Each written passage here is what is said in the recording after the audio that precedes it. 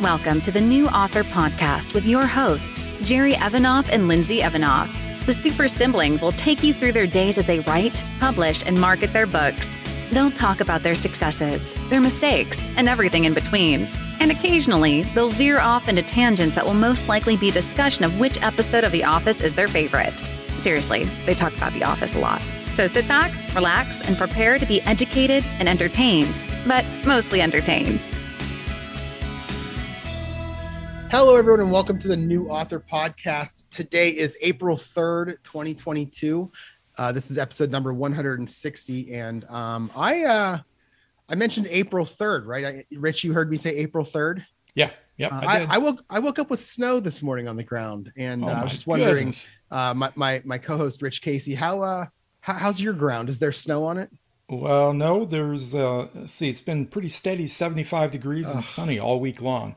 And terrible. My front lawn is about probably a foot tall at least.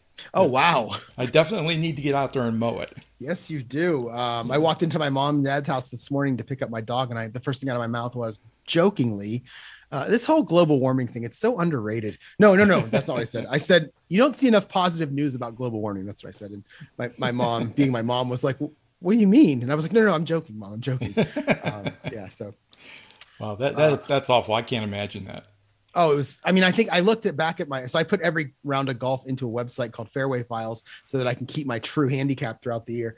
And I went back and checked a couple days ago. And by this time last year, I already had 4 rounds of 18 holes in.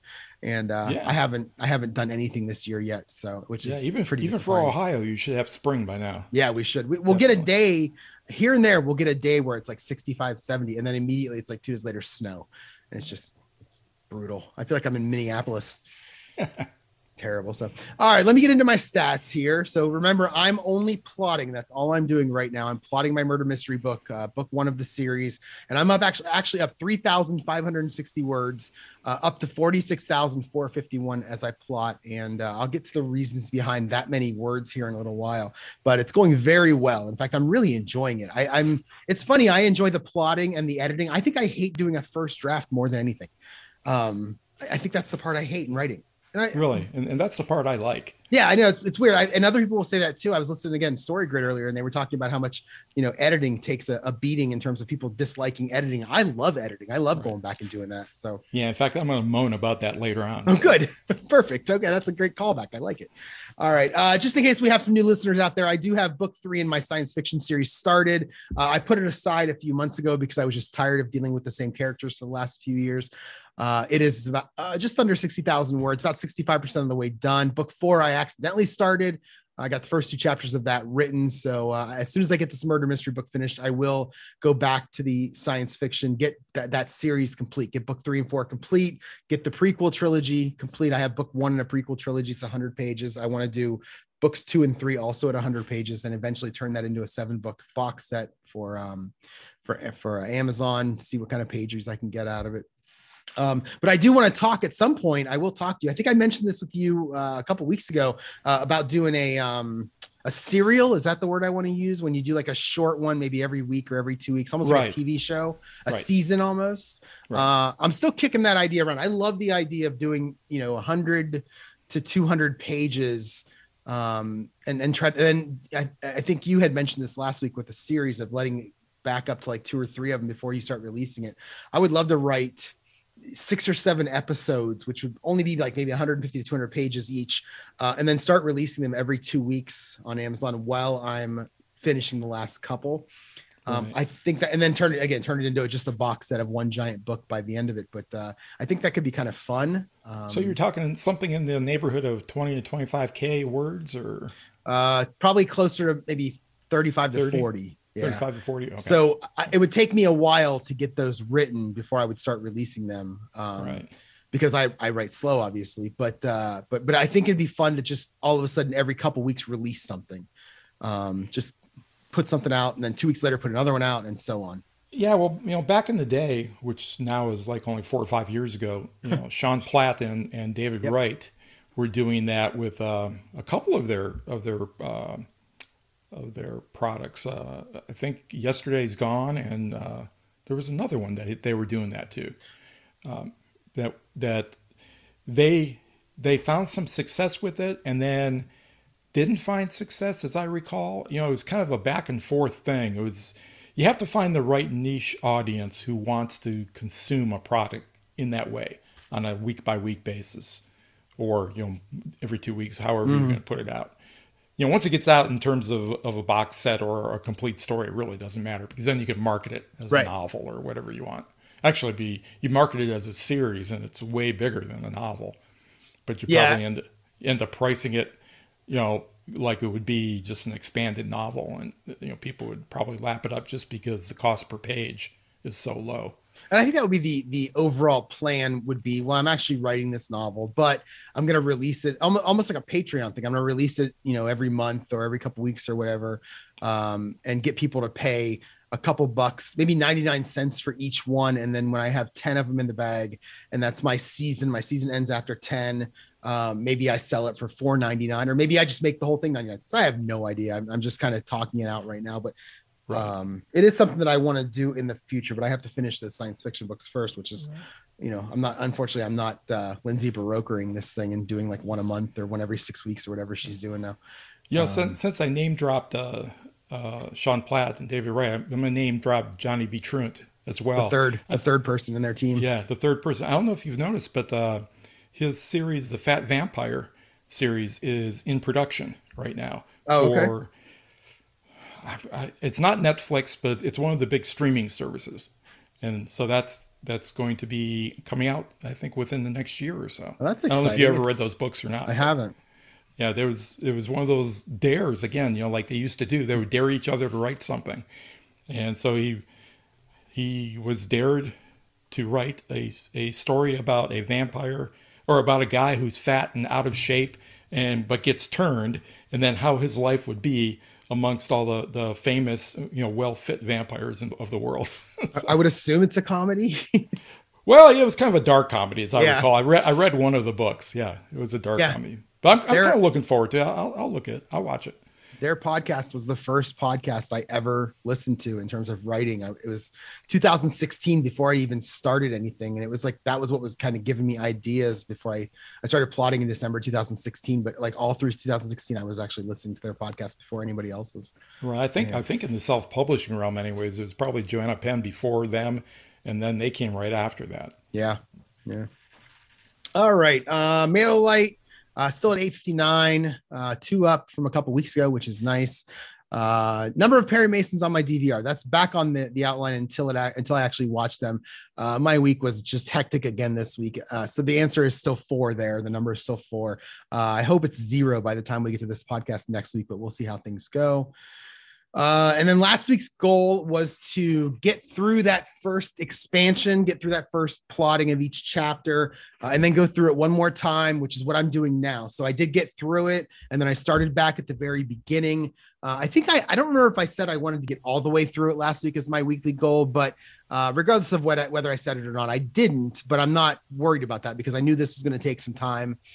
This is going to take longer than a week. It's a big deal to go through every chapter, expand on the plot that you've already written. So if it's 2 paragraphs, I'll make it 4. If it's 200 words, I make it 400 words. And then at the same time, I'm updating my story grid with the time that it happened, the day that it happened, making sure that all makes sense, especially with mine. Most of the action takes place in the middle of the night because it's a third shift at a manufacturing plant where everything happens. But I also have a couple of employees. I need to make sure their work schedule is correct because sometimes they do things in the morning and sometimes they do things in the evening. I need to make sure that's correct. So there's a lot of things there I just need to make sure of. And then I have a lot of places when I was taking notes from Udemy where I said, okay, we need a clue here. They need to find a clue. Well, in this version of me going through it, I'm actually figuring out what the clue is, making sure it makes sense as it goes through the story. I'm actually, I think I got through chapter 17 today. I think it was 17. So when I go to start again tomorrow, I'll be more than halfway through it. And when I get finished with it, I'll have all of my chapters, the expanded plot. I'll be ready to start writing, except I won't be. I'm going to go through it one more time, which I'll talk about at the end of this podcast. So make sure. It sounds like you got a lot accomplished. Yeah, it was a good week. I mean, finishing it and then getting through the first 17 chapters I think I said before that I always like to have 6 writing sessions. I think I had 7 this week. And I'll probably end up with 7 this coming week also. So the hope is to get all the way through the 31 chapters and then start over one last time. So yeah. Sounds good. Well, my book 1 is currently at 60,450 words, so it's up 723 for the week. I actually made it over that 60K threshold that I was thinking might happen this past week. But in reality, if I had to subtitle my week, would really be subtitled, "Why Does My Story Hate Me?" Because literally nothing I tried to do this week with that story worked out. And everything was all bumming me out, which I'll talk about a little bit later. But I did get up over the 60K mark, so I did make a little bit of progress. As far as my reading, I read one book this week, Study in Charlotte by Brittany Cavallaro. This is an interesting series. This is actually a reread for me. I read these a couple of years ago, but I count them anyways, even when I reread a book. This is book 1 in a 4-book series that follows a modern-day teenage Charlotte Holmes and her sidekick Jamie Watson. So it's a play off of the old, Sherlock and Watson stories. It's kind of written YA because these are angsty teenagers, but it's really quite well written. And Brittany Cavallaro's got a really good ear or really good insight into how teenagers talk and the kinds of things that bother them or don't bother them. And she's got good mysteries with these books. So it's something I would really, if you're interested in kind of a modern day Sherlock Holmes and Watson story, if you're into YA, it's a good read. So Study in Charlotte by Brittany Cavallaro. That puts my total books read for the year to 14 for 4,843 pages. So I'm plugging away, trying to hit my 50 to 60 books for the year read goal, and I think I'm pretty much on track for that. I'm still plugging away a few pages at a time at Fight Like a Girl by E.K. Flinthart. Just taking notes as I go along.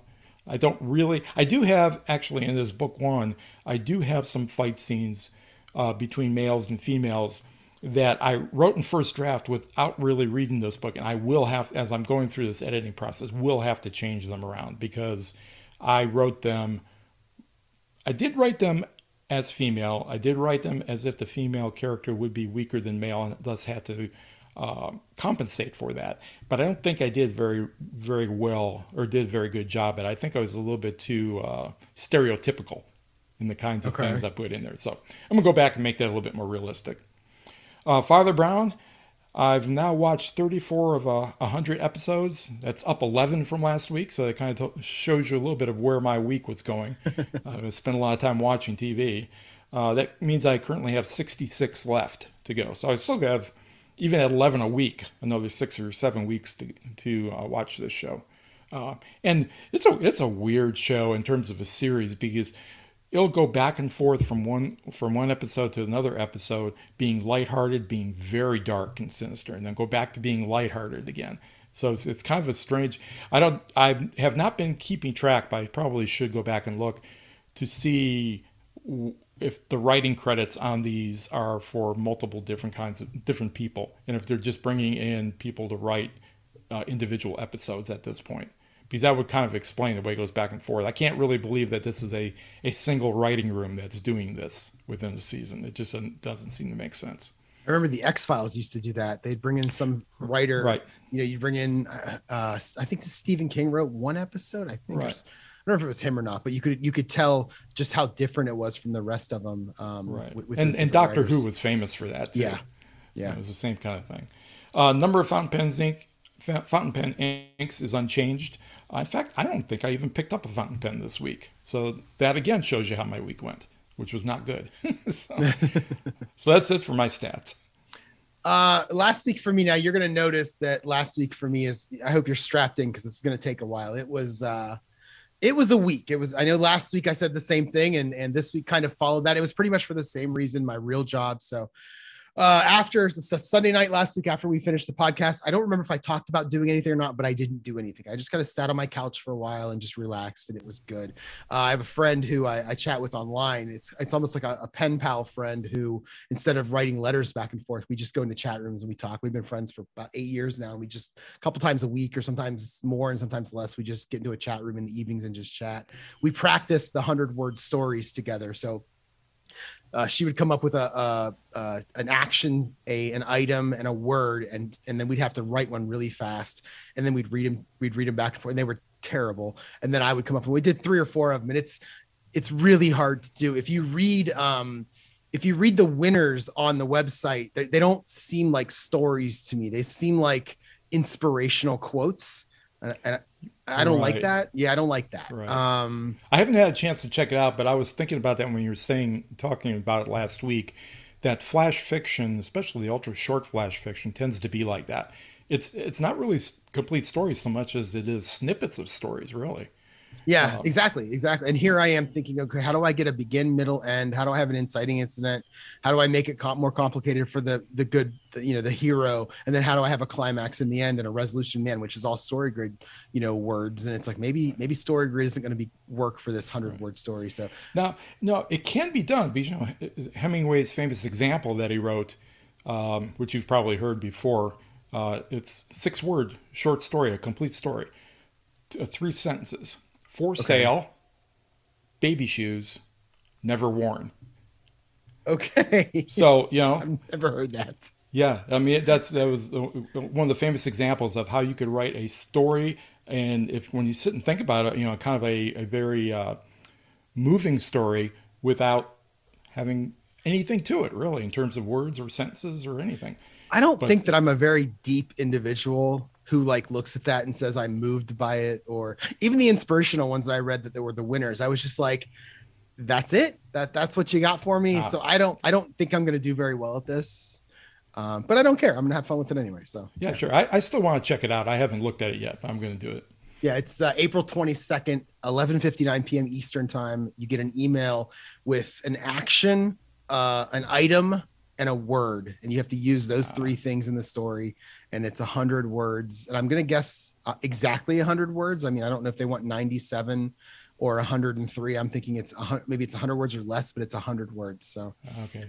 It was funny. We were doing that when her and I were chatting, and every time we would do it, it was like, don't count the words, just write until you think you hit 100 and stop. And every one of mine were in the 80s, and every one of hers were in the 130s. So really? Yeah, I went in afterward and just put them in Word and counted them real quick. Right. And it was funny how we both estimated we were 50 words apart in our estimations on average, and neither of us were close to 100. It was just strange. So let's see. Monday I worked from home. And let's see. So the app that I had written and made live last Saturday that we ended up working Sunday for a couple hours in the morning, I went through and had to clean up some items in that app. So that was my work day, and it actually went in to the evening a little bit. And then we had a meeting from 8 to 9 that night to try to correct this one problem that we could not correct that moment. We tried for an hour, couldn't get it working. So we had to continue working on it throughout the week. Afterward, I took my laptop to the couch. I think I muted my TV again, or I put on one of my favorite shows to put on when I can have sound but not pay attention is King of the Hill. I've seen it about 1,000 times. So I can go word for word with him if I want. And it's a perfect thing where I want to have sound, but don't need to pay attention. So I put it on, and then I went through chapters 24, 25, and 26. This is where the climax starts. A lot of moving parts here in terms of people. I've got people all over the plant. Everybody's moving around. And I remember when I was plotting the book the first time, I was surprised how early in the book that the killer is unmasked. The reader finds out who it is. I mean, it's 31 chapters, and I think it was 24 that the killer was unmasked, which means 7 chapters of a climax. I was surprised how long that climax went on for. So I assume this would be more like a Poirot and Agatha Christie, where the murderer is unmasked at the very end. Poirot gets everyone in a room, says who did it and why they did it and how they did it, and then this person is arrested, and boom, end of show. But this one's has more of an action ending. It's like a murder mystery for a little while, and then it turns into an action, which is going to be interesting when I go to advertise it and market it. So we'll see how that goes. So it's a little bit more towards the instead of mystery thriller, more like a suspense thriller, where the reader knows who it is. Do the characters within the book know who it is as well? They find out in that chapter who it is. Actually, yeah, they find out. I believe it's in 24. They actually find out who it is. And there's a series of clues. I was going to talk about this later, but it reminds me a lot of. Have you ever heard? I think on The Big Bang Theory they did an episode where Sheldon kind of came out and said Raiders of the Lost Ark would have worked out the same way, even if Indiana Jones wasn't part of it. Yes. I don't know if that's a theory that came up before that show and he just repeated it, or if it came up because of that show. I'm not sure. But I started looking at my book today, and I started thinking, wow, I don't know if my hero is actually contributing at all to the story. I've got this person over here finding this clue and this person over here making this discovery. I don't know if my hero is actually doing anything. So one of the things I'm going to do when I go through it the plot a third time, is make sure that my hero is the one actually making most of the things that, what word am I looking for? Most of the things that actually get us toward figuring out who the murderer is. So right, yeah. If he doesn't actually discover the clues, he should probably be the one who puts them together, right, and makes sense of it. Which really, he's the one who kind of finds the people that put it together for him right now, and I don't know if I like that too much. So that's part of why I'm going to go through this a third time once I'm finished. Tuesday was a normal work day. I'm sure I worked a long day, and then I went to Hothead in the evening. And I worked on the last 6 chapters, getting the fight scene in order. And I wrote it in the outline here. I was thinking something along the lines of the ending of The Fugitive, where the 2 cops, Richard Kimball, what's his name, the bad guy, I forget his name in the movie, not Lentz. Lentz was the other bad guy. Anyway, are walking around this hotel floor that's like the laundry floor, and there's all these things in the way, so it's hard to see each other. And you flip Tommy Lee Jones, he's got the gun out in front of him, and he turns a corner and nothing's there. You got Harrison Ford bending down to look for people's feet, but it's like a dark, dimly lit room, and it's suspenseful. And that's kind of what I'm going with the end of this. I've got my bad guy, I've got 3 or 4, I've got the hero, I've got 3 or 4 of the sidekick, and then I've got the love interest who's the bait, and I've got to keep everybody moving around in a proper way. And I basically sketched out the entire one, and the way that I did it is I started actually with chapter 31, the last chapter, said, where do I want everyone to end up? And then I moved backwards through that. And I think I've mentioned this before, but the best piece of writing advice I ever got was from somebody in my writers club, Jake, who said to me one day when I was describing an action scene in one of my previous books, he said to me, write the action scene in reverse.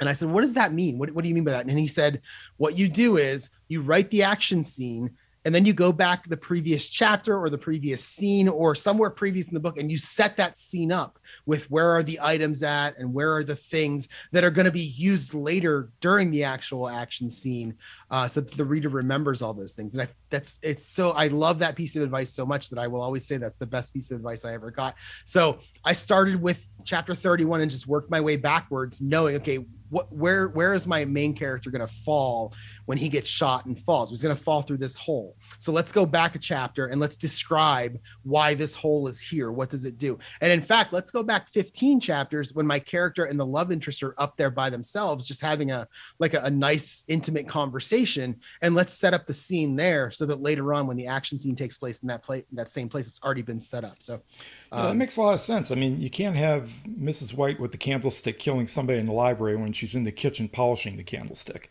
Right. And also, if the candlestick has never been introduced, it's like Chekhov's gun. If the candlestick has never been introduced, you can't just have her out of nowhere grab the candlestick and hit somebody. You need to introduce that candlestick so that the audience knows, hey, that's going to be used later. Right. And that's the whole Chekhov's gun thing. So I went through, and I also opened up, I don't know if you ever went to this site. It's called sketch.io. It's where you can go in and just draw things. It's almost like a paint program, but it's online. And I drew what the upper level of this building is going to look like, where the action scene is going to take place. And it's really rough drawing, but I just needed to see it so that I would understand what it looked like in my head, so that I can hopefully, when I go to describe it better. So I did a lot of work that Tuesday night at Hothead on just that final action scene in those last 7 chapters and how it was going to work. And it was good.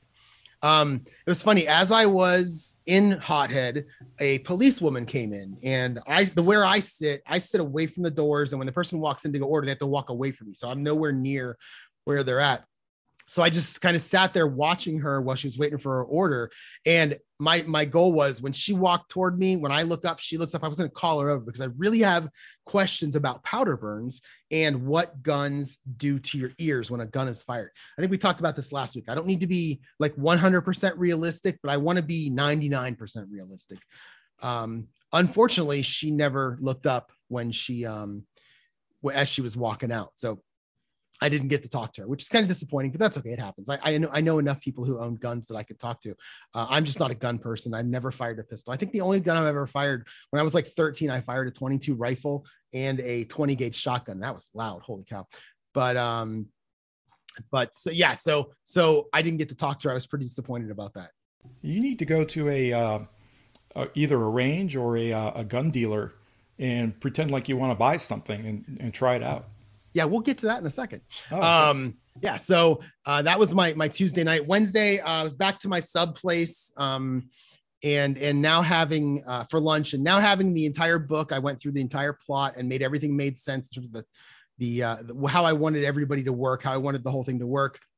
I started over again. And now this is where I go through and I expand each chapter. And not only do I expand each chapter, but if I'm in chapter 1 and I know that in chapter 13, I'm going to put something with this gun, then in chapter 1, where the gun is first mentioned, I make a little note. Hey, describe this. So chapters 1 through 9 are written. I wrote them before I started doing this heavy plotting. And now I've got a bunch of notes in each of those chapters. So on Wednesday, I started with 1. I also went into the story grid and made sure I had understood the date and time when this is taking place. I want to make sure that everything flows properly. If something happens at night, the next scene can't be the previous afternoon unless I actually spell out, hey, 1 day earlier, which I don't do that in the book. So I started going through and updating the story grid with the dates and the times and everything took place. But it was funny. I walked into the sub place and they know me there. I know them there. I go there a couple times a week. And I happened to have the guy who runs the place came over to take my order. And I looked down and on his hip is an actual pistol. And it kind of took me by surprise because it's not something you see every day. Again, I don't care about guns. I just don't like them myself, but I don't care if other people have them. All of my friends are hunters and I know they know what they're doing. So I just automatically peppered him with questions about the pistol. Are powder burns a real thing? What does it do to your ears? All the same questions that I have. And we talked about it for about 15 minutes. And there's actually a gun store 2 doors down in the little plaza. He's like, oh yeah, you ought to go talk to, I forget the guy's name, Dave, Dan, something like that about it. And I started thinking, well, I wonder if I can shoot one in there. I'm not sure. So it depends on the store, but often they'll have a range where you can try out guns. Yeah. And these buildings are pretty deep. They're narrow, but they're deep. Like the sub place, there's a Chinese food place right there. There's a gun place. I don't know what the fourth one is, but they're pretty deep. So I wouldn't be surprised if there was something back there. So my thought was when I'm ready to write this, maybe in the next couple of weeks, I might just go over and I say, hey, Nick over here at the sub place told me to come over and talk to you. I have some questions and here's what they are. And I'm sure the guy would be happy to talk to me about it. So yeah. So that is something that I might do in the next couple of weeks. And actually, what you need to do is live in the deep South where there's one of those places on every street corner. So. Yeah, no doubt. Although I will say that in this section of Northeast Ohio, there's a pretty good amount of them. I imagine so. Yeah. So that was, I only got through the first 2 chapters. Again, I spent some time talking to him. And I also was going through, like I said, and I was finding things in later chapters to update in these early chapters to set them up. So I got the first 2 chapters. Thursday, back to lunch again, same place. And I was through chapter 5 now in terms of the notes. And then later that night, I kind of sat on my couch and I did chapters 6 through 9. So I got through the first 9 chapters that I had written words for, which is really just kind of reading through it. I wasn't making any editorial changes. I was just inserting notes that is now based on the plotting I had previously done through the first 31 chapters. This is the first time that I've gone through these first 9 chapters, having the entire plot from start to finish taken care of. So I was really just inserting notes based on what I had remembered. Friday, I went to lunch. So Friday, I usually would have not gone to lunch and instead gone out that night, but we were playing poker that night. We were playing cards that night at a buddy's house. So I thought, well, I'll go to lunch since I'm going to miss tonight. So I went to lunch, same place, 3rd time in a row, did chapters 10, 11, and 12. It's funny, chapter 12 ended up being like 600 words, just the plot itself. And it's like 600 words. And that's not even the shortest one that I have. So this plot expansion is, I'm not just writing a couple of sentences. I'm really writing out paragraphs as this goes through. And some of these are going to end up being multiple scenes. I was able to separate a few of them. I think I even separated chapter 12 into 2 different chapters. I call them 12A and 12B for now. I'll renumber everything later, but they're getting big. So, and then I decided right after work, I'm going to go to Hothead anyway. I was going to skip it because I was going to play cards, but we were playing cards till I think 7:30. So I went to Hothead about 4:30, sat there for about 2.5 hours. And I worked through chapter 13 and 14. And And so now I'm through the first 14 chapters. Again, it's 31 is what I have to do for right now. And then I left from there and went to my buddy's house to play poker. And this is the start of the weekend that was really, really busy. I remember sometimes I'll think about my friends who have kids and they'll talk about how every day they've got to take their kid off to some sport, and they'll be halfway through the week telling me what they're doing. And I'll just be exhausted listening to them. But then I realized today that like, I'm single and I have no kids, and I really make the most of my weekends with the things that I do. So I played poker from 7:30 till about 12:45 that night, and I cashed in. I bought in for $100 and lost the first 100 pretty quick. It was rough. So I bought in for another 100. I got down to about $30, and then I won this big hand that I had no business winning. And then I won another one a little later. And at one point when I was looking down at the clock thinking, what time should I leave here? It was about 12:40, and I looked down and counted my chips, and I had 201. And I don't know if you know anything about Texas Hold'em, but in my next hand was the dollar blind. And I thought, well, if I lose this next hand and I don't put any money in except for this dollar, I will break exactly even, which is exactly what happened. So I cashed in for 200 and bought out for 200. It worked out well. Oh yeah. Perfect. Yeah. So that was good. So then Saturday morning I had to work. This was the thing that didn't work Monday. We kind of worked through the week to make it correct and get it going. But I didn't want to install it on like a Thursday night or a Friday night. I wanted to wait till Saturday morning. That's a good time for us to take our system down because we don't have a lot of people that use it on the weekends. Most of our customers use it during the week. So we took it down at 8 a.m. on Monday. I'm sorry, Saturday. And it only took about 45 minutes. I mean, I had the program done correctly. The other side of the programming, she had done her side correctly. So all we did was put the code in, test it, and everything worked. And it was great. Couldn't be happier. That should end the business of the last 2 weeks for me in terms of my job with this new program that I was putting into production. It's good. It's probably not bug free because I don't think any program is bug free, but it's 99.99% bug free. There's a couple of things we want to add to it going forward, but those are going to be more, features or additions or new features than it will be bug fixes. So we don't have to worry about them immediately, which is good. I'll tell you what, with everything that's been going on with work for you, I'm super impressed at how much you get done in terms of writing, because I don't work and I don't get anywhere near as much done. Well, I think it's the power of this routine that I always talk about, that I can't just randomly pick days and times. I have to make it feel like a job in terms of when I do it. Not necessarily anything else, because the minute you give me a deadline, I'm going to hate it.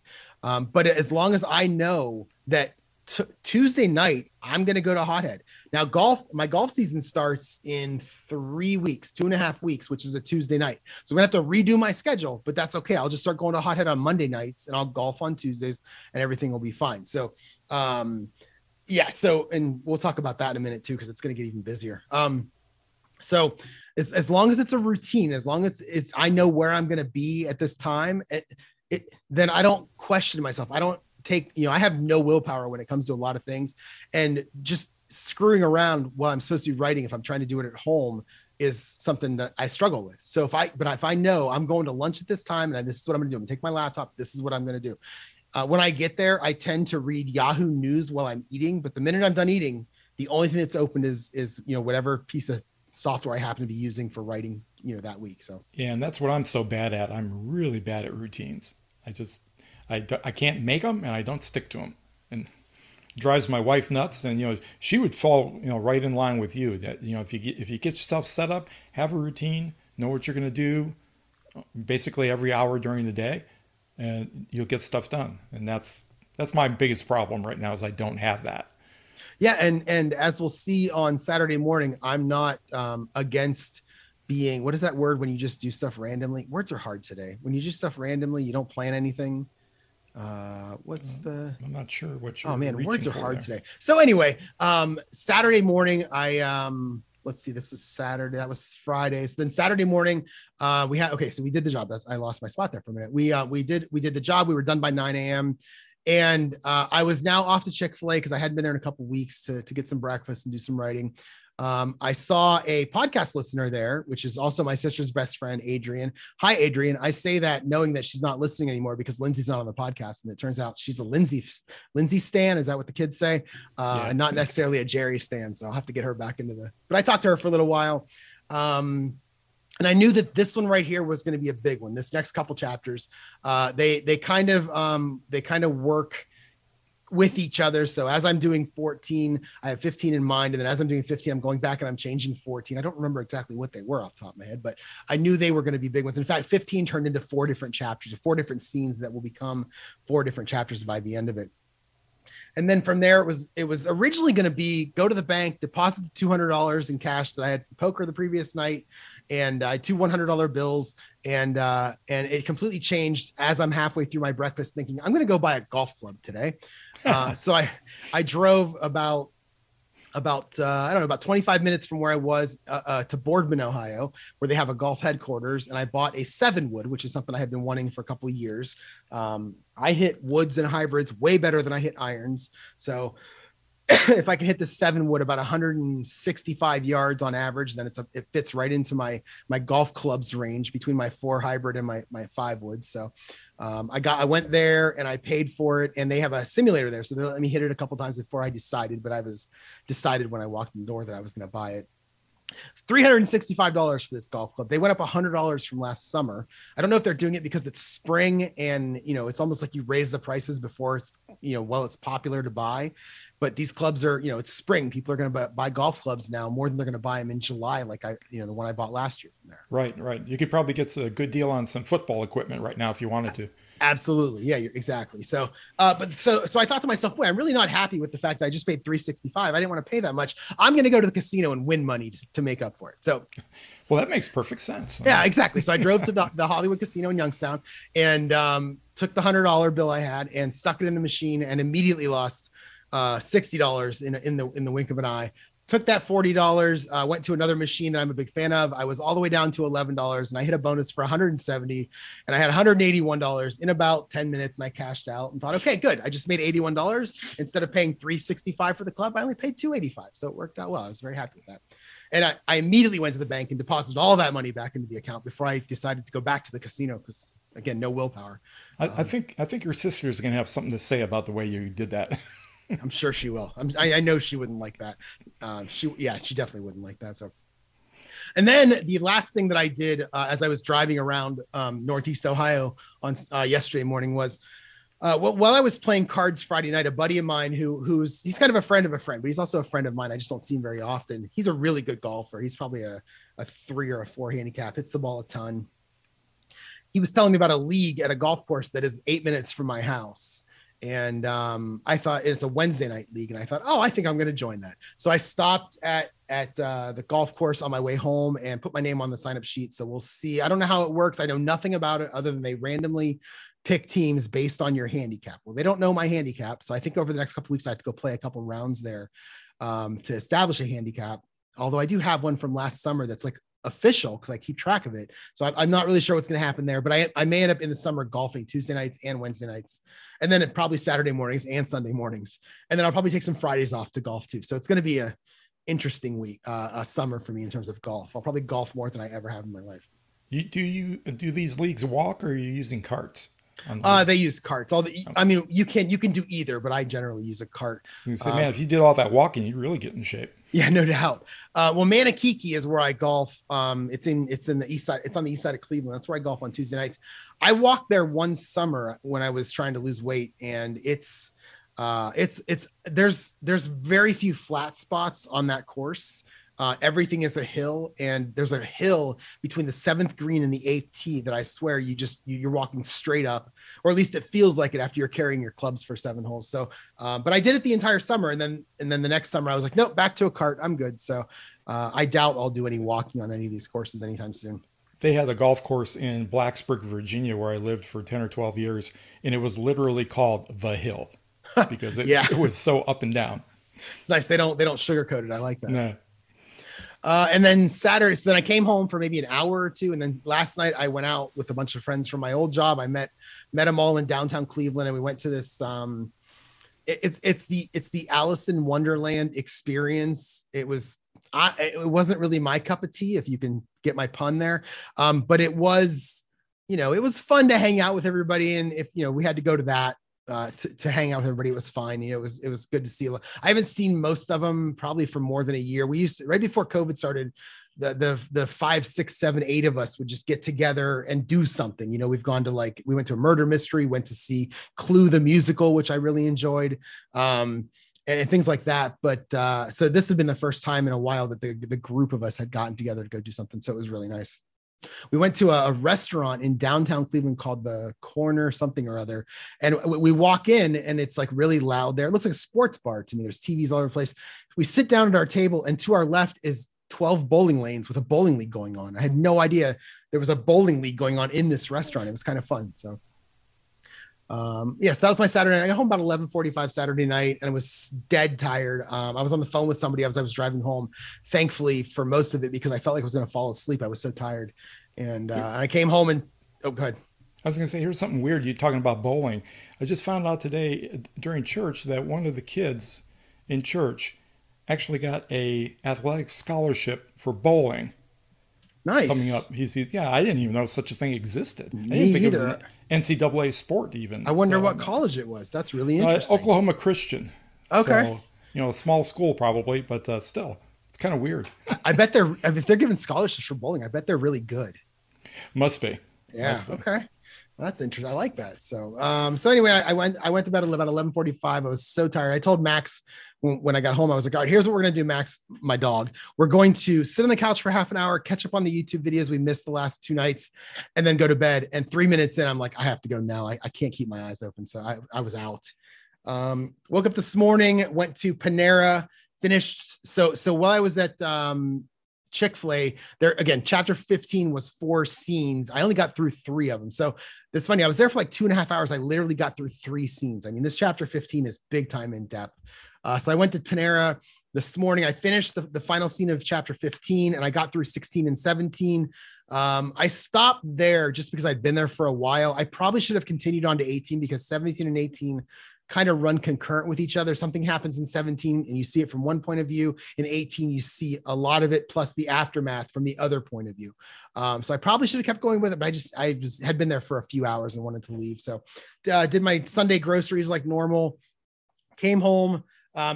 So the golf league that I have on Tuesday night, I actually run the league.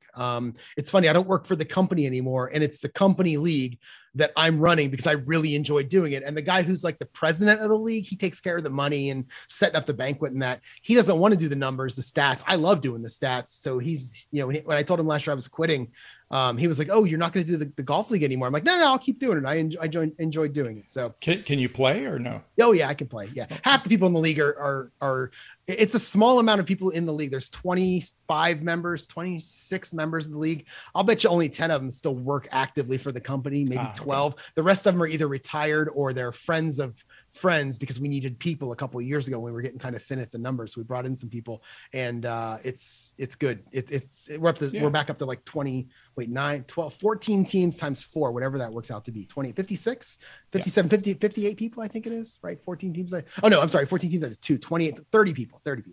And yeah, so then I came after, so I had to put together that sheet. It took about a half an hour, 45 minutes, started working on the Facebook ad that I'm going to start running. It's something I know last week I told you I would start doing at some point Wednesday or Thursday. I just couldn't get to it with my work schedule and my writing schedule, but I started working on it right before we started recording.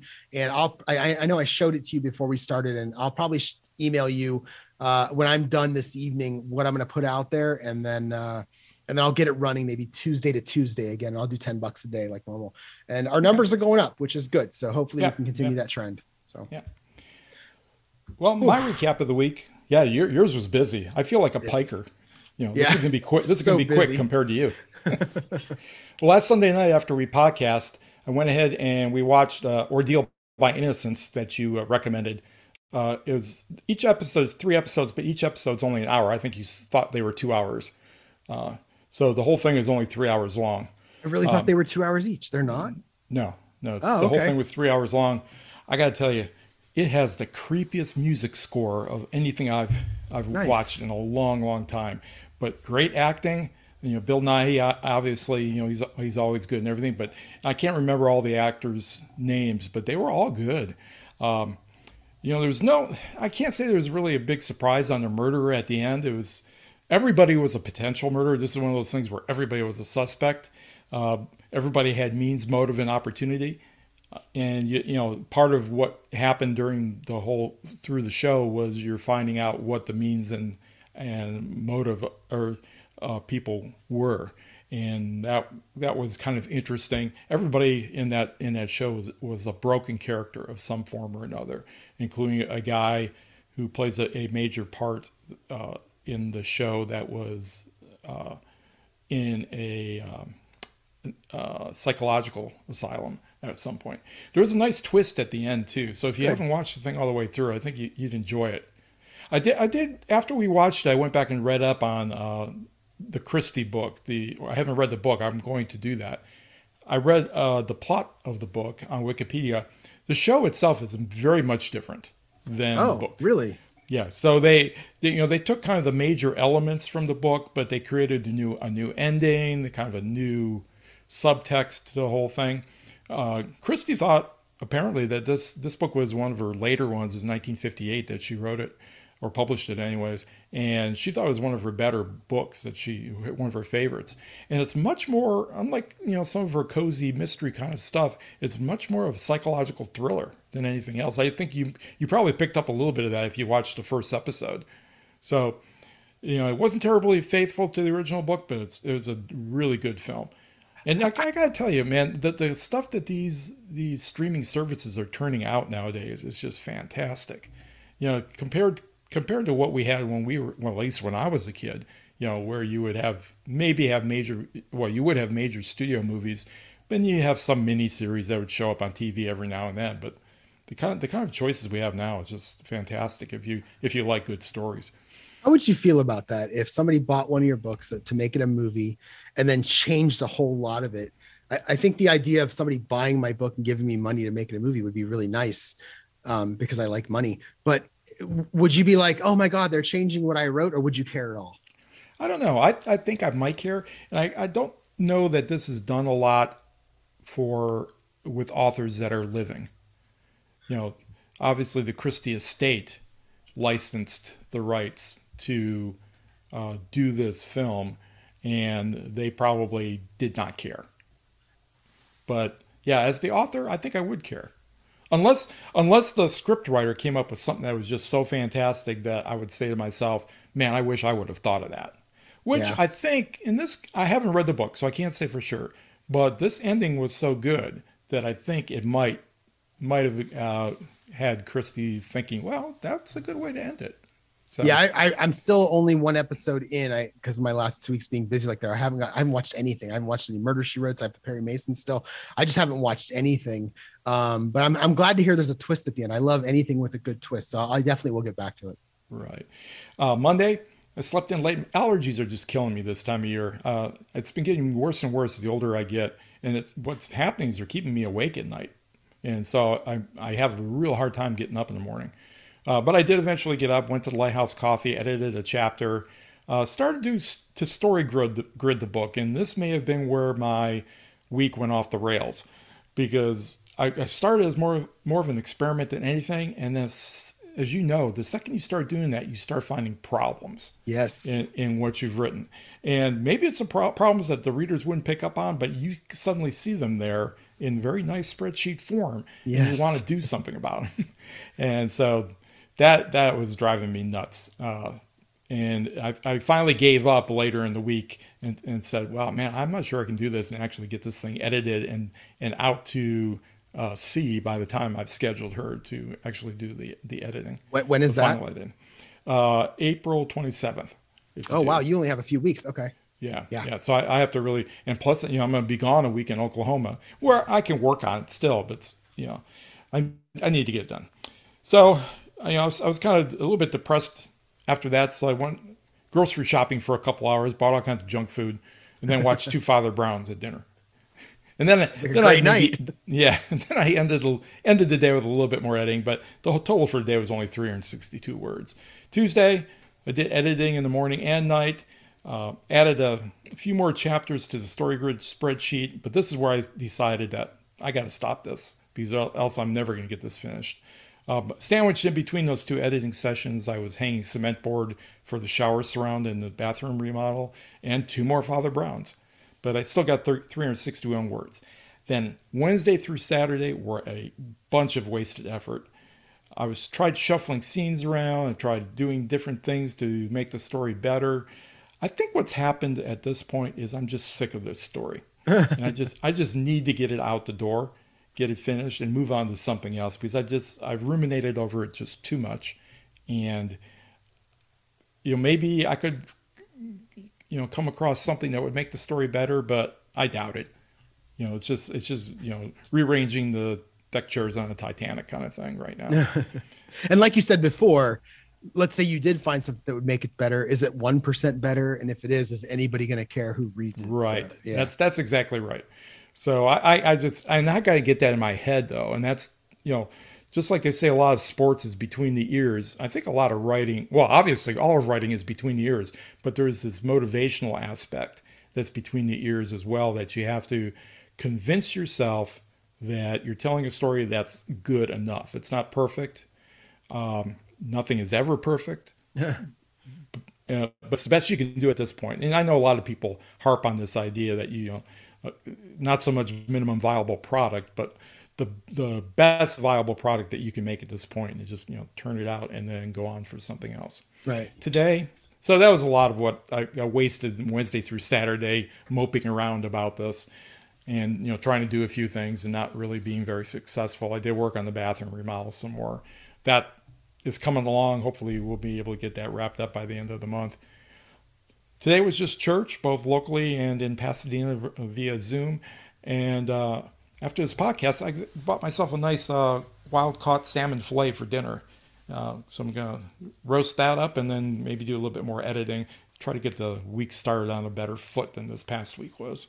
Roast that up in your 75-degree weather. Yeah. Must be nice. Go throw it on the sidewalk. Yeah, exactly. I kid you not, during midsummer here on my concrete out there, I actually measured it one time. It's 130 plus degrees on the concrete itself. You could literally fry an egg on that. Yeah, we don't get that. I wish it was like that now. I would take 90-degree weather today instead of 35 and snowy any day of the week. So I think we might be done though. It snowed this morning. And then I knew it would be gone by midday, even though it was only like 40 degrees. My dog's going nuts right now, in case you can hear that. Somebody had the nerve to walk down the sidewalk in front of my house. Can you believe that? So yeah, the snow was gone, and looking at the weather going forward, it doesn't look like we're going to get anything else. We got a lot of rain coming, but not a lot of cold rain. It's probably going to be in the 50s, maybe the 40s, 50s, 60s, a couple days this week. So hopefully that's all. Now, as far as my 2022 goals, nothing's really changed on here, but what I am going to do is I'm going to push something up that I wasn't going to do till later in the year. I'm going to get my mailing list going. Now, I'll probably start on that this week and run Facebook ads to mailing list signups. And in preparation for releasing the book a little bit later, so that when the book releases in the fall, like we were talking about last week, maybe September 1st or so, that I'll already have some kind of a list in order to send people the news about the book coming out. I do have lots of stories, lots of short stories and things sitting on my computer that I can use as cookies to get people to sign up. Oh, okay. I was going to ask you, that's what you're going to do. Because I was going to say, I never thought of this before. Right. Getting a list together before the book comes out. Right. So you would have a giveaway in order to do that? Well, I would. It would be not a giveaway per se, but it would be for signing up. You could get this short story or something like that. I remember way back when, a number of years ago, when I first started doing mailing lists, before I deleted them. If I remember correctly, I ran Facebook ads to a mailing list sign up with no cookie at all, and still got people to sign up. And the idea was, I told them a little bit about what I was doing and the kind of story I was writing, and if they were interested in finding out when it came out, you could sign up here. And there were people that did it. I mean, there probably wasn't a ton of people, but there were some. I'm going to do this. I never thought of this before. I'm going to do this. Yeah. If you put a cookie out there, especially, people will sign up. Now, what I'm debating about right now is, as I mentioned a few weeks ago, I really want this list to be more organic than not. I don't want to get a lot of people on there that are just freebie seekers. So I'm kind of debating right now about how to go about doing this to weed out the more rabid freebie seekers. And one possibility that occurred to me today while I was thinking about it is making the number of clicks people have to go through in order to get to the point where they sign up and get the freebie more than just one. They always, the books and everything and people on podcasts, they always talk about how you have to reduce the friction for people to sign up. Well, I'm almost thinking about increasing the friction so that you only get people signing up that really want to sign up because they really like mysteries, because they're really intrigued about this idea of what you're writing about. And then, see what happens. It's an experiment. I don't have any idea what will come out at the other end, but it'd be worth a few bucks throwing Facebook ads at it to see what happens. That I'm really going to try. I love this idea. I think I might even try it without the cookie just to see what happens. I mean, if I did it and I got 10 people to sign up over, 3 months, I don't have a clue how to estimate what's a good cost per sign up. I'm guessing the lower, obviously the better, but what's too high? I don't think I care. I'm really curious what would happen if I just threw an ad out there for a couple of weeks at maybe $5 a day. Could I get one sign up a day? I don't know. I have no idea, but I love the idea. Well, if just going by the Facebook ad I've been running, and I've only been running it into the US. So that's one thing to consider. It's only been running at $5 a day. So I'm getting clicks that are costing between 40 and 50 cents, depending on the day. So if you can't count all those clicks as being a potential sale later on, some fraction of them will be. So you're probably thinking about not turning a literal profit on those ads until you've probably got a 4 or 5 book series out. Right. For that sign up that you get, because each individual sign up is probably going to end up costing you $2 or $3 when you actually get a sign up. Right. So, but again, you don't know until you experiment. So you just have to try it and see what happens. Yeah. Keep me updated on how that's doing. Keep us updated. Yeah, I'll talk about it a little bit next week.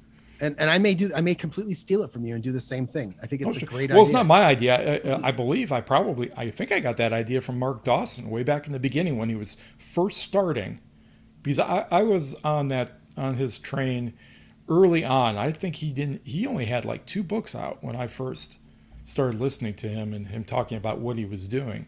And I think that's one of the things he did is he ran Facebook ads to a mailing list sign up I think at that point he had a very minimal cookie, something like a dossier sheet on his Milton character. Right. So it was like kind of like CIA's kind of rundown on the character, and it wasn't very much.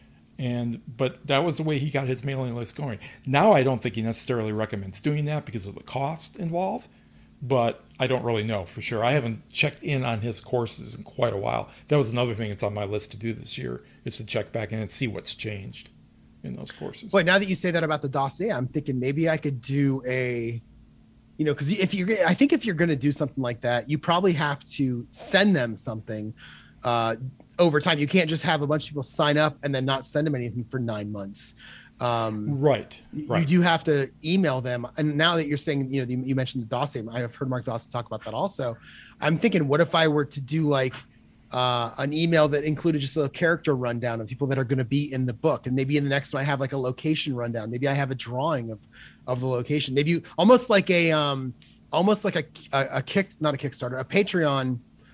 No, more like a Kickstarter where you say at this level you can get this, and at this level you can get this. Where I say at the first email, I'll give you the behind the scenes of when I did the characters. Here's who I think of in terms of actor or actress when I think of the characters, or here's the location, and here's my rough drawing of, it's like the behind the sines work of it.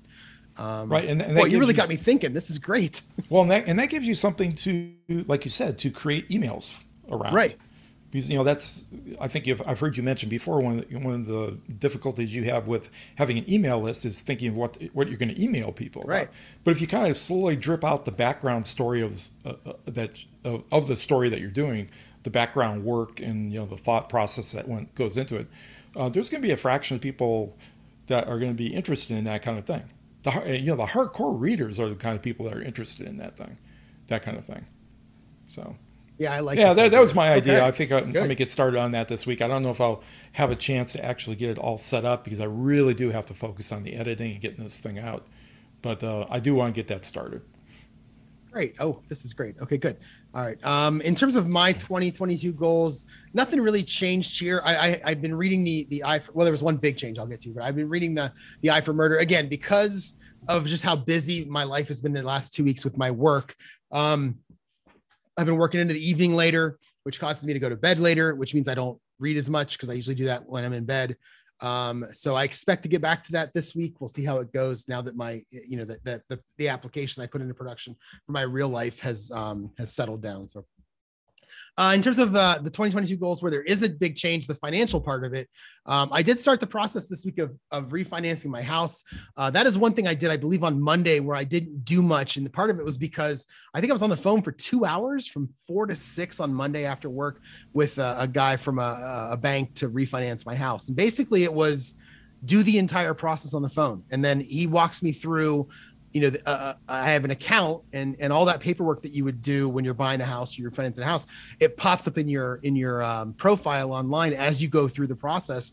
And by the time we were done, we had already worked everything out. And now I'm just waiting for an appraiser to come by and take care of that. And after we've already decided on the loan and the term and everything. Oh, and, cool. The cool thing about it is I'm getting some money back that I can put towards my car, which means my car will be paid off probably in 3 months, maybe 2 months. We'll see. And then once that happens, I just immediately start putting a ton of money on the house to pay that loan off. But I'm going to drop my interest rate about 3%.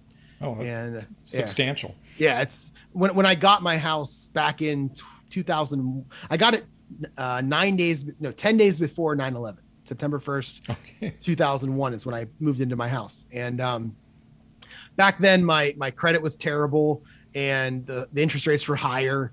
And, but now my credit score is really high and interest rates are really low. So this seems like I tried to do it a couple of years ago and a couple of things happened. It fell through, but hopefully the appraiser works. And then after that, I think we're good to go. So I don't think I ever mentioned to you that I was actually in New York, actually just outside of New York, when those planes hit the buildings. Really? The World Trade Center. Yeah. I was on that big bridge that goes over the Hudson River because I was moving my family. I was on sabbatical to Cape Cod, and we were heading in that direction.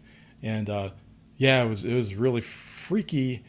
Well, actually, I didn't really know what was going on at the time. I had a small child in the car. We don't listen to the news in the car anyways. I stopped for gas at a gas station. A Middle Eastern guy was pumping the gas. I think it was in New Jersey. They had to actually pump it for you. And man, he was just falling all over himself, being apologetic. And I couldn't figure out what the guy was talking about. But yeah, it was kind of freaky to see. Wow. You could see the smoke pouring out of those buildings. Oh, wow, you can actually see it. That is freaky. Oh, yeah. Okay. In terms of news, I don't have any real big news. I'm going to run through my Amazon ads real quick, just because I like to do that every week. Again, I have the 16 ads, I believe it is. Yeah. And these are the ones that I redid based on the Janet Margot video that's on Mark Dawson's course. It's a really good video. I think it's 60 minutes. It might be 90, but it's a really good video. She gives a lot of good tips. And I used some of them in my previous set of ads it was getting me clicks. It was not getting me sales, but I think that's on me to get sales in terms of like cover and all that stuff. So I do have the new cover coming from Stuart Bache in June. But until then, I'm kind of relying on what I have. I know I wanted to go and rework my blurb. I haven't done that yet.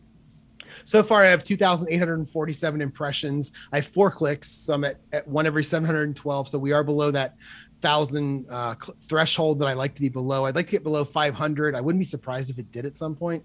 I do have one. I'm going to call it a sale. We'll call it a download because it was Kindle pages read. I have somebody who read some pages, not very many, but I want to see. And I think this is new. These pages read is new within the last couple of days because they weren't there when I checked a couple of days ago. Although with Kindle's dashboard, it could be from the pages I got 2 weeks ago. Who knows? Right. So I am, if that person, I've spent 80 cents, basically 20 cents per ad. If that person were to read the whole book, I would make money on it. I'd be ahead. So hopefully they actually go through and read the entire thing. They've read basically the first chapter so far. So hopefully they go through, they go back to it and read. Right. Well, the Facebook ads that I was running, I had multiple. I cut it back to one, the one that was performing the best. That one keeps plugging along at $5 a day. Like I said earlier, getting clicks in the mid 40-cent range, somewhere in there. Basically getting a click every 50 impressions, a link click. So, to me, that sounds like it's pretty good. I don't know.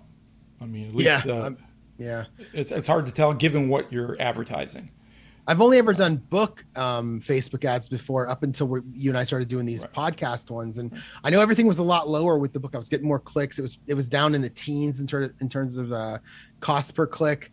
But for a podcast, a lot less people listen to podcasts than read. So I would assume it would be higher. So I don't know what's good there. Right.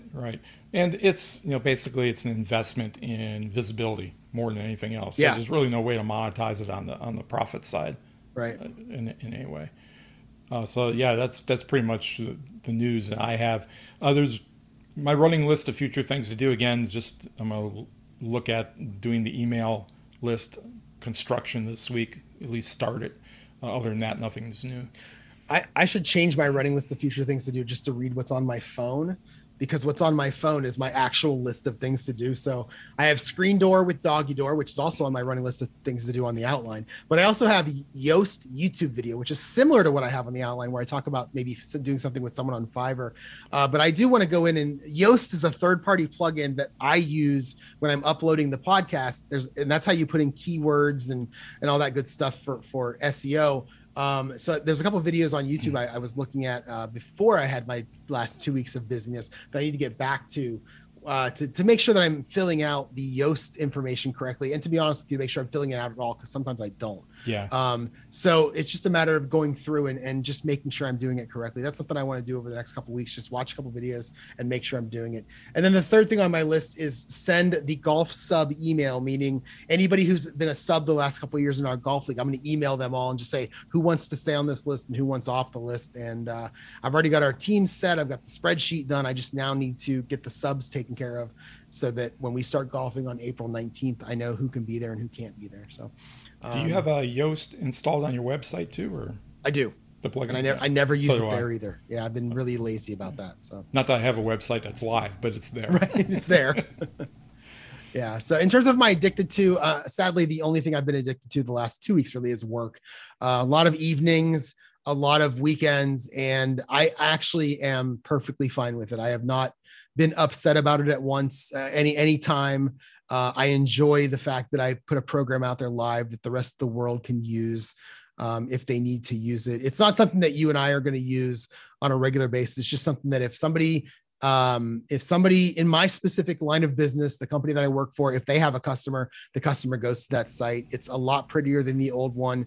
It's got pretty much the same functionality, but it looks a lot better, and it's a hell of a lot faster. The old system would take in the US, it would take a good 15 seconds to load. Around the world, it was 45 to 60 seconds to load. And there wasn't anything on the screen saying, hey, this web page is loading, just be patient. It was just a white screen. And that's a long time. Yeah. It's in the computer world, if you just imagine, open up a web page and just sit for 5 seconds, imagining you're waiting for it to open, and it's excruciating, and you just close the web page and do something else. So, but now I've got it loading to, in some cases it's 2 to 3 seconds.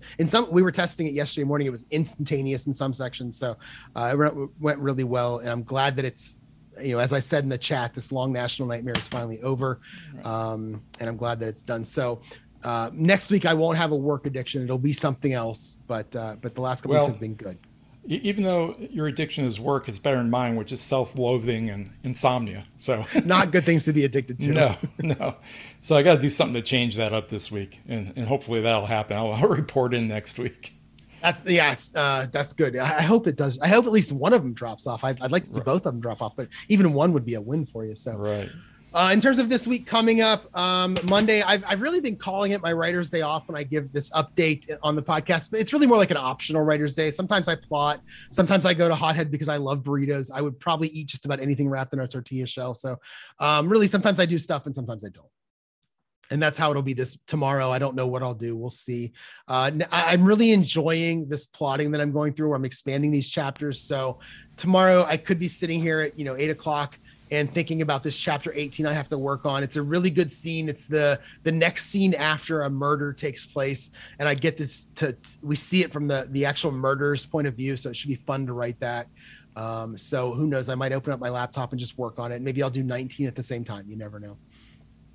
Tuesday, treadmill at lunch, hothead in the evening. I hit my lowest weight so far since doing this again this morning. I had a really good week. I'm going to lose probably 3 pounds this week. As long as I didn't gain any weight today by having a regular 20-ounce Coke with my Subway, which was probably a bad idea. But that's impressive. Anyway. Yeah, it was a good week. I ate salads. I did not drink any regular pop at all until today. And even yesterday when we went out, I went to a sports bar and I had a grilled chicken sandwich. I had fries, but I had a water instead of getting a drink like I normally would. So maybe I have more willpower than I thought I did. Yeah, you might. At least those drinks are hard to give up. Well, that's the thing. I don't drink alcohol. I never do. I don't know. But even like Coke and Pepsi are just, they're addictive. They're my real life addiction. Yeah. And, they're addictive. Yeah. So let's see, Tuesday, Wednesday, writing. I'll go to lunch. I'll go to the sub place at lunch. So Sunday's a busy one for me. I work my normal, 7:30 to 4:30 shift with my hour lunch, but I have an appraiser coming at 1. He called me yesterday after I came out of the casino and I answered and I usually don't answer the phone when I don't know who it is, but this time I just did. And it's the appraiser. He's coming at 1. I have a meeting, an online Zoom meeting with my financial guy at 4. So I'll probably be ending my workday at 4 on that day, where we're going to talk about my 401k. Apparently this guy calls you and schedules meeting every 6 months. I have no idea. I got set up with him. He's one of the upper guys at Fidelity. And I got him through my golfing partner who's, in his late 60s. He just retired. He's like, hey, you should call this guy. So I did. And he set up my portfolio in a way that I wanted set up. And, he called, I got an email from him last week that said, hey, it's time for another meeting. And I asked my buddy who I golf with, I said, does this guy do this? He says, yeah, but every 6 months he schedules a meeting to talk about it with you. I had no idea. That's great. Yeah. So that's at 4. And then at 8 p.m. I have a fantasy baseball auction. I've already done 3 drafts. This will be my 4th league. It's an auction and it always takes 5 to 6 hours. We're starting at 8 a.m. or 8 p.m. Eastern time. There's a bunch of guys in Chicago in this league too, and it will probably go past midnight. And thankfully, this is the first time I'm doing this auction where I work from home the next day. So couldn't be happier about that because it's going to be a late one. I'm kind of curious. What did you decide to do with the partially done bathroom in terms of the appraiser? How are you going to handle that? I'm going to hope that he doesn't ask questions. Oh, okay. And if he does, I'm probably going to say something to the effect of, yeah, I'm just going to keep it like it is. I'm not going to I'm not going to give any impression that there's any construction going on because truthfully, there's not. It's been like that I have a frame. I have a 2x4 frame in an upstairs room that really separates a bathroom from a main room. I made the bathroom a little bit bigger when I was going to do the bathroom, and I haven't done anything since then. So there really is no construction going on. Although you could look at it and say, well, yes, you have construction going on because you've started it. Just because you haven't finished it doesn't mean it's not going on. So. And how long has it been like that? I don't know, maybe 4 years. If that was in my house, it would be completely filled with junk. It would be like storage. And you wouldn't even be able to tell there was a bathroom there. I'll tell you what, there's a few things in there. I've done pretty good about it.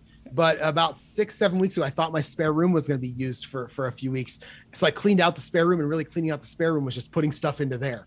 Right. And so maybe I'll pull that stuff back in. No, I probably should leave it there. You're right. I should leave it there so you can't tell there was a bathroom there. That's a good idea. Yeah. All right. Thursday, I'm going to go right at lunch. Who knows what I'll do in the evening.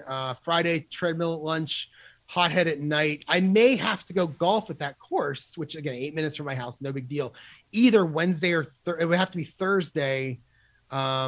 Because I probably need to establish a handicap. I'm waiting for them to call me. I mean, the meeting for the league was March 19th, which means I missed it. So I put my name on the list and we'll see if anyone calls me. I have no idea what's going to happen there. Well, be sure to take your snowshoes when you go. Yeah, no doubt. Oh, this area. Saturday will be Chick-fil-A in the morning. Run some basic errands in the afternoon. I really have nothing scheduled for the weekend other than Chick-fil-A on Saturday and Panera on Sunday. And I'll go get groceries on Sunday like normal, but I don't really have anything to do. I don't have anything I want to buy. I don't have any places to go. So I'll probably just do Chick-fil-A for a while. I might run a couple errands here and there if something comes up during the week. And as I think everybody understands that this is my schedule, it always changes. So we'll see if I can actually keep the schedule throughout the week. In terms of my goal for this week, I want to finish the second draft of my plot expansion. I'm on chapter 18 starting tomorrow. There's 31 chapters to work through. That's a lot of chapters to work through in a week. That means I'll have to do 2 a day, and some of them are pretty big. So I'm going to do my best. And then once I'm finished, if I were to make it through this week, and what I would be doing next, I'm not ready to write yet. I want to go through it one more time just to make sure that I didn't leave myself any unanswered questions in boldface. If they're unanswered, I want to answer them before I start writing. I don't want any questions in there. Hey, I'll write stuff like, maybe I can have a character show up right here for this reason. Well, I want to go back and say yes or no. Do I have a character show up or not? And if so, why? I want that done. I added a couple chapters that aren't part of the Udemy video where I needed a couple reasons. Number one, I needed to make sure some of my minor characters, and this is the third point, I need to make sure some of my minor characters who are important to the story at the end aren't mentioned once in the beginning and then forgot about. They need to be in the book as the book goes on, so people don't forget who they are. And at the same time, I have, in the story grid, one of the columns is that does it go plus to minus or minus to plus? Right. I have a couple places where I have like the chapter, I don't know, let's say 17 ends with a minus, and the next chapter also ends with a minus, or it ends with a minus. The next one ends with a minus. I need to get something in the middle to balance that out that goes back to plus so that it can go back to minus. So, although, I was looking, I thought about that too because I had some chapters that seemed to do something like that. But I went back to the Story Grid book and looked at where they were gridding the Silence of the Lambs. And if I'm not mistaken, there were places in that book where it did do that. Successive chapters ended on minuses or double minuses. So it all depends, I think, in part on what viewpoint you're in at that point. Yeah, that was something I struggled with the story grid, where in my first book, the first 5 chapters and the prologue were from point of view character named Peter. And then chapter 6 was from the bad guy's point of view when he was a kid. And it was like, okay, I'm going to turn this chapter. Absolutely. But is it turning bad for my main character because of something that happened? Or is it turning good for my villain because of the same thing that happened? I really struggled with how to deal with that. And I think what I've kind of settled, and the Story Grid podcast, I don't remember it being very clear on how to handle that. Although I'm doing a re-listen to it right now, and I'm sure I'll get to that at some point in the next few weeks as I re-listen. I'm listening to 2 or 3 of them a week, easy. And now that I'm, back to not having to deal with work all the time, I'll probably listen to more. So maybe if I come across that again, I'll let you know what I find. But I kind of settled on just everything goes toward the main character. So even if it's from the villain's POV, if it turns good for the villain, it probably turns bad for the main character. So that's kind of how I'm handling it. Okay. Yeah, that makes sense. The other thing I ran into in doing it was not being able to decide whether a chapter starts good or bad. Often they seem to start neutral. I always have mine start with whatever the previous one ended. Okay. Yeah. So it doesn't matter really what you're writing there. You just assume say it ended on plus. You assume the next one starts on plus. Right. Okay. Yeah, now you're changing it to either plus. Or okay, that minus, makes sense. Minus. Yeah. Yeah, that's kind of how I again, I'm not sure if that's something that I just started doing because maybe I had the same question as you. And the podcast wasn't, because there are some things in there. Like I quit using the column on what is it? Is it the type of the polar? No, the turning point. No, what is it? It's I even took it out. The actual turning point.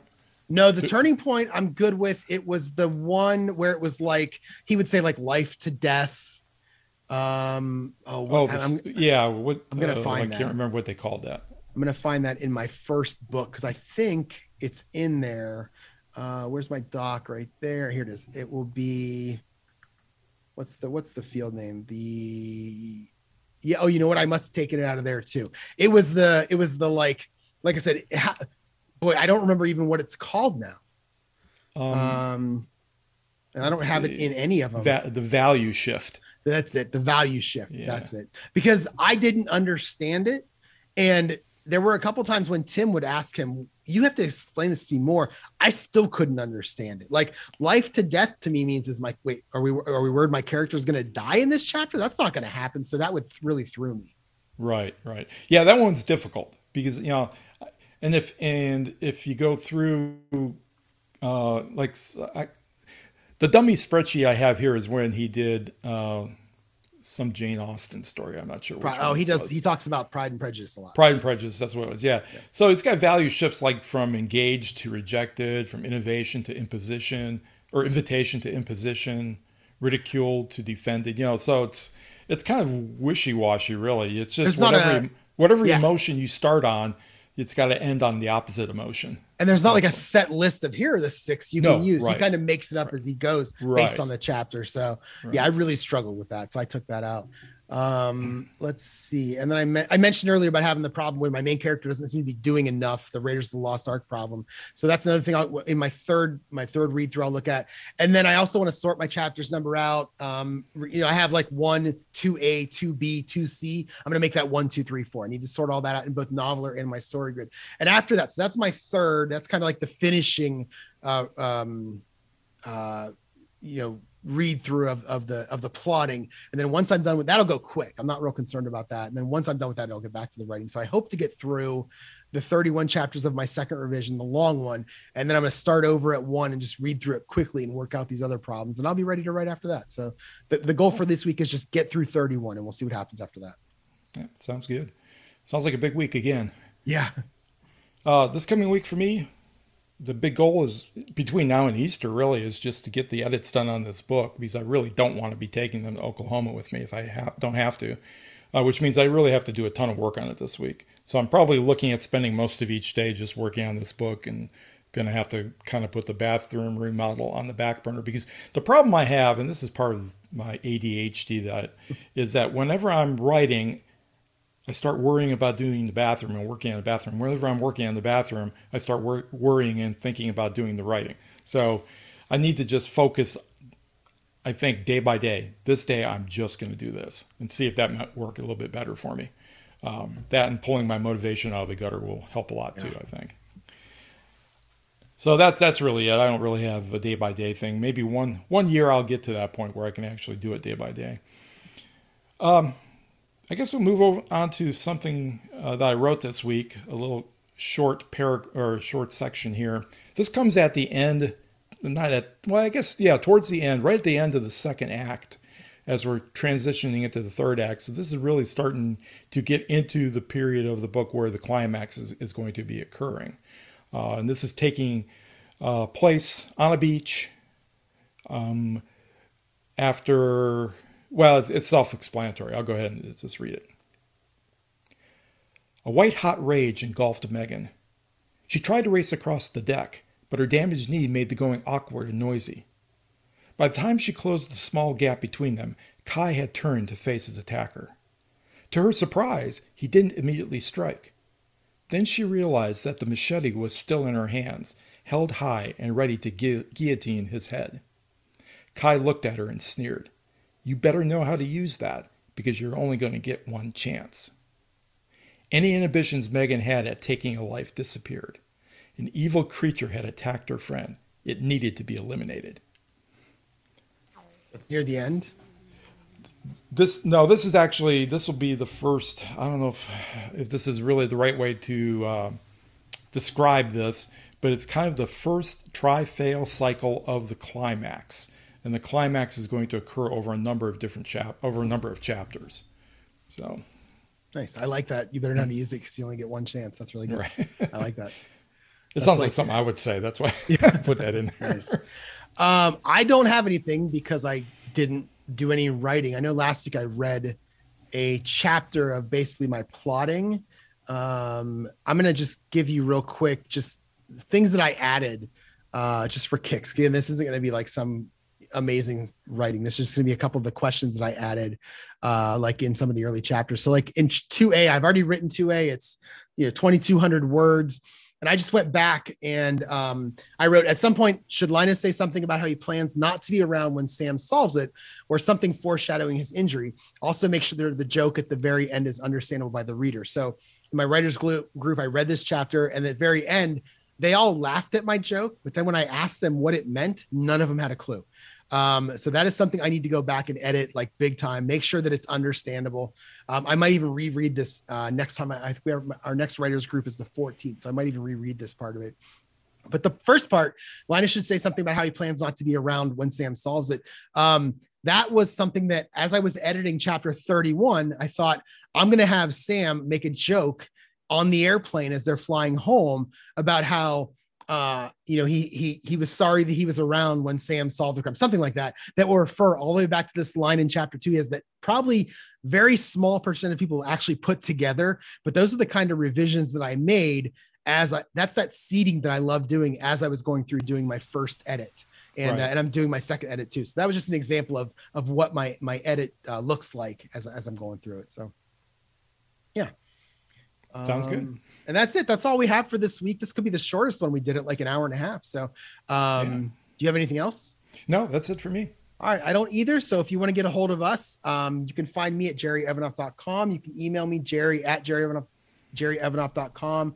I'm on Twitter. I'm on Facebook, Jerry Evanoff author. Hey, look for a bunch of Facebook ads coming your way, whether it's podcast related or Rich advertising his book and me maybe advertising a book that isn't going to be ready for like 3-4 months. But I'm really excited about trying this now that because I have BookBrush that allows me to create stuff, and I'm horrible at that, freehand. So having BookBrush and dealing with this mailing list thing and then trying to do this cookie thing, I love this idea. So I'm excited that you brought this up. I can't wait to talk about it. Let's see what else we have here. Buy me a coffee. So we're on Buy Me a Coffee. If you want to contribute to the Lindsay, Jerry, Rich dinner fund the next time we're together, go to buymeacoffee.com/Jerry Evanoff. I'm on Instagram. And if I'm also on Snapchat, and if you were on Snapchat following me, you would have seen so at the Alice in Wonderland, they brought us a cocktail, which was some alcohol that I didn't drink. And then on top of it had like an eggy coconut foam. And then they gave us strawberry sauce and a small paintbrush. And you were supposed to paint something that would impress the queen. And I painted a self-portrait of myself that people thought was really good. And the queen was really impressed with it. So you would have seen that if you were on Snapchat with me last night. So so that's how you can find me. And you email me at rich@richkacy.com or hit me up on Facebook at Rich Kacy Author.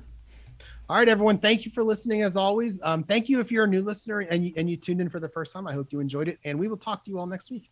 Yeah, peace out, folks. Thanks for listening to the New Author Podcast. Check back next week for another episode. And for more information, find Jerry at www.jerryevanoff.com and Lindsay at www.lindsayevanoff.com.